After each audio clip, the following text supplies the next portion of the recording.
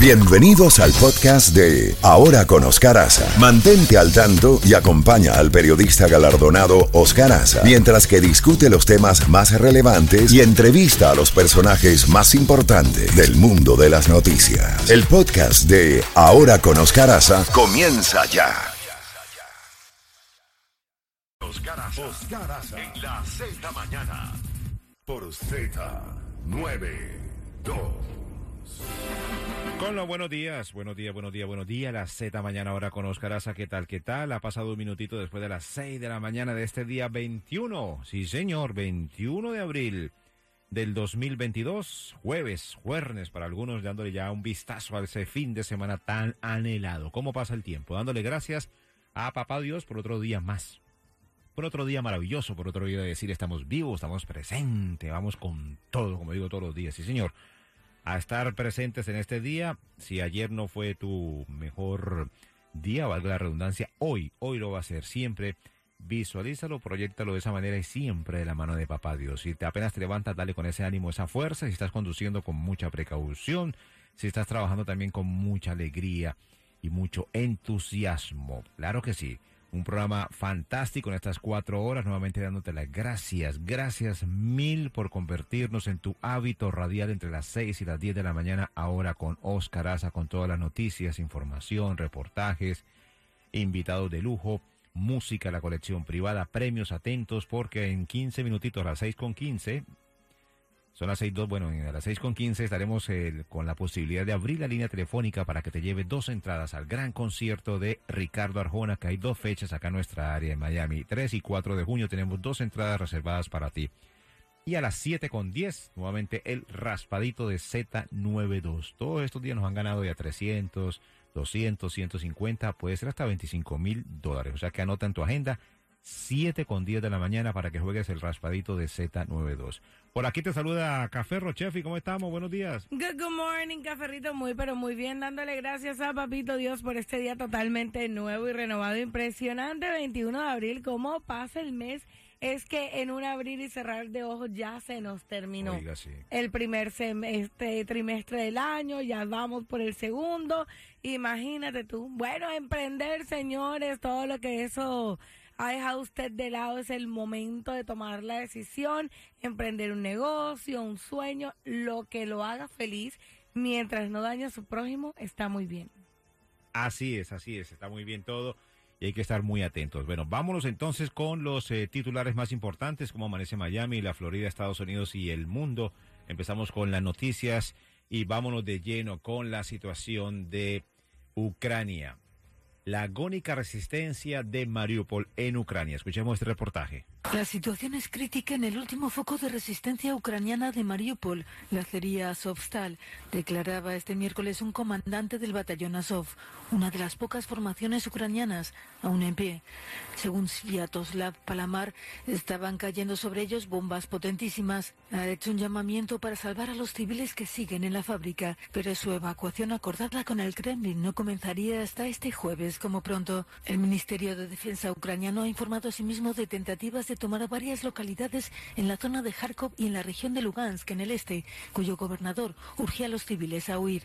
Los bombardeos rusos también se han intensificado en el sur. El principal lugar de concentración de fuerzas enemigas sigue siendo en dirección a Izium, comentaba un asesor del presidente Zelensky. Desde Izium a Sloviansk han concentrado a su ejército allí e intentan avanzar, pero todavía no lo consiguen. Mariupol está aguantando. Los combates están desarrollándose en el terreno de la fábrica de Azovstal y en otros lugares. No está resultando fácil para el enemigo la situación allí. Están sufriendo muchas pérdidas. El Pentágono ha minimizado el lanzamiento de prueba por parte de Rusia de un misil balístico intercontinental con capacidad para llevar carga nuclear. Asegura que es rutinario y que ya habían sido avisados.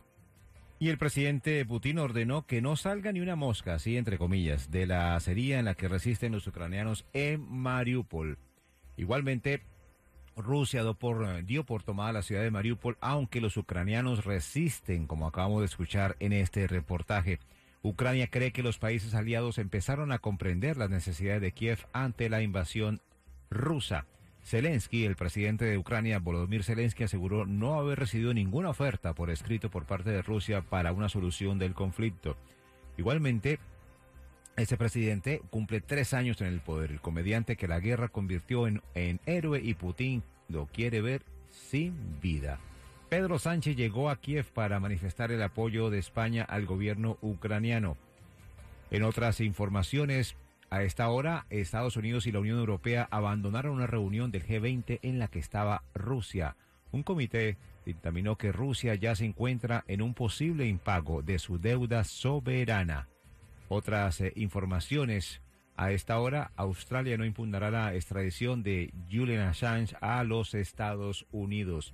China anunció otros 8 muertos por COVID-19 en Shanghái, 2.841 nuevos casos. ¿Qué otras informaciones tenemos, Chefi? En materia local a esta hora de la mañana, bueno, Caferro, lo que intentó ser una venta de un celular definitivamente terminó muy mal. Esto era una transacción sencilla de un teléfono iPhone 13 a través de una plataforma OfferUp.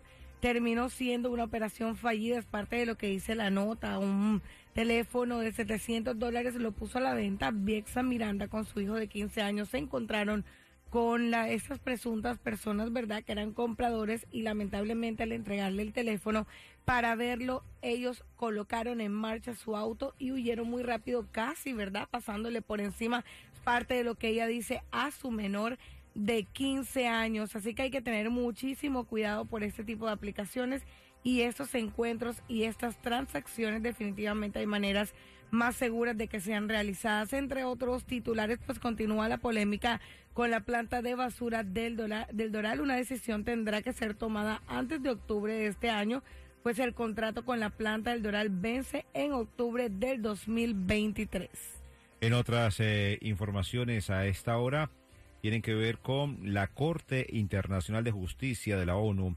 Dictaminó que Colombia debe cesar inmediatamente las interferencias en aguas del Mar Caribe, que ese tribunal reconoce como pertenecientes a la zona económica exclusiva de Nicaragua, hablando del litigio que hay con las islas de San Andrés y Providencia. Y atención que hubo un terremoto de 6,8 en Nicaragua. No se conoce hasta el momento qué ha sucedido. Estaremos en el transcurso de este espacio comentando esta noticia que está en desarrollo. En más informaciones, Rusia ensaya lanzamiento de misil intercontinental llamado Sarmat. Estados Unidos evalúa retomar acuerdos migratorios con Cuba, dice el secretario mayor, que recordemos que hoy era reunión en la casa en Washington. Luis Lacalle Herrera y expresidente de Uruguay, nuestro sistema de poderes, aunque muy criticado, sigue siendo la mejor fórmula. Boris Johnson aterrizó en la India para una visita oficial centrada en el comercio.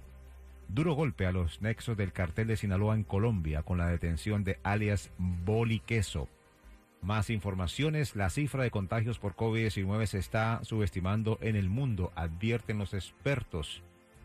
El gobierno de Joe Biden apeló el fallo judicial que eliminó ser obligatorio el uso de la mascarilla en el transporte público. El uso de las mascarillas es ahora opcional en los parques y hoteles de Disney. Más informaciones, Estados Unidos aclaró que las sanciones contra Venezuela solo se debatirán en el marco del diálogo entre el chavismo y la oposición en México. Voluntad Popular denunció que los venezolanos padecen fallas recurrentes en los servicios básicos de agua, electricidad y gas doméstico. En noticias que tienen que ver con la isla, con Cuba, información que nos llega desde Pinal del Río, donde un accidente masivo en esa ciudad deja al menos 48 heridos. Como comentamos recientemente, Estados Unidos explorará reanudar acuerdos migratorios con Cuba y anuncian apagones por déficit de generación en provincias cubanas. Son noticias e informaciones que estarán ampliando más adelante en esta Z Mañana Ahora con Oscar Haza. Después de esta canción del Gran Combo, vas a marcar el 305-550-9200, 305-550-9200, porque la llamada número 9 se va a llevar para entradas para ese gran concierto de Ricardo Arjona, que son 2 fechas, ¿no? Señor, 4 y 5, usted muy, pero muy pendiente. Eso será en el FTX Arena.